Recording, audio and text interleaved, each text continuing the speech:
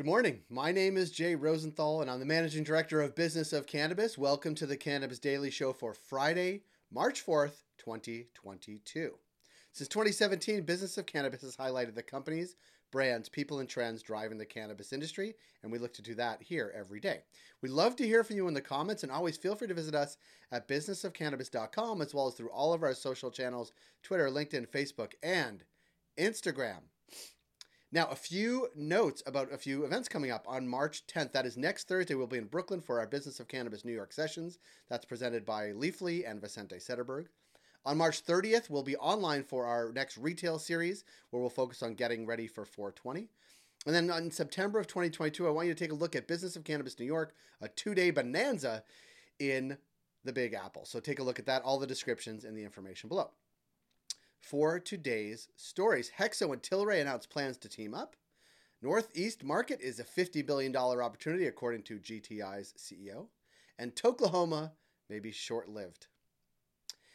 For our first story, after restructuring its board earlier this year and appointing a new CEO last fall, Hexo may have found a new way to manage its debt problem too. Tilray Brands has announced plans to acquire over $200 million US of senior convertible notes that had been issued by Hexo. This, according to a press release, quote, "The new terms of the notes are significantly more favorable to Hexo and will enable the company to strengthen its balance sheet and accelerate its transformation into a cash flow positive business within the next 4 quarters." That, according to the release.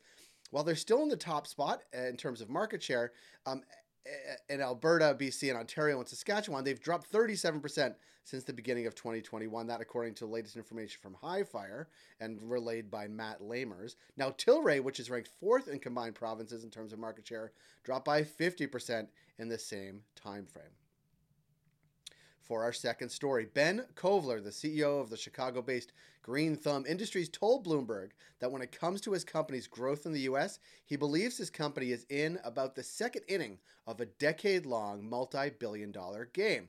Kovler says he's not focused on his company's declining share price, although surely investors are, but rather building, quote, "the weightiest, meatiest company that has the longest term weight that will create value for all of our stakeholders." They are fixated on emerging adult use markets in the Northeast, such as Virginia, New York, Connecticut, and New Jersey, which Kovler says could exceed $50 billion US. Kovler added that he doesn't see demand for consumers shrinking and that those revenues should help the stock price long term.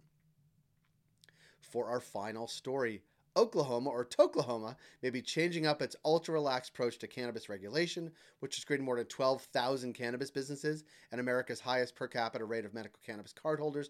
This, according to Politico. Republican Governor Kevin Stitt and others have introduced dozens of new initiatives they hope will help current businesses be sustainable and ensure current regulations aren't being exploited by illicit entrepreneurs. New legislation includes a moratorium on new medical licenses, stricter consequences for those who export product out of the state illegally, and taxing supplies for cannabis cultivators who were previously exempt.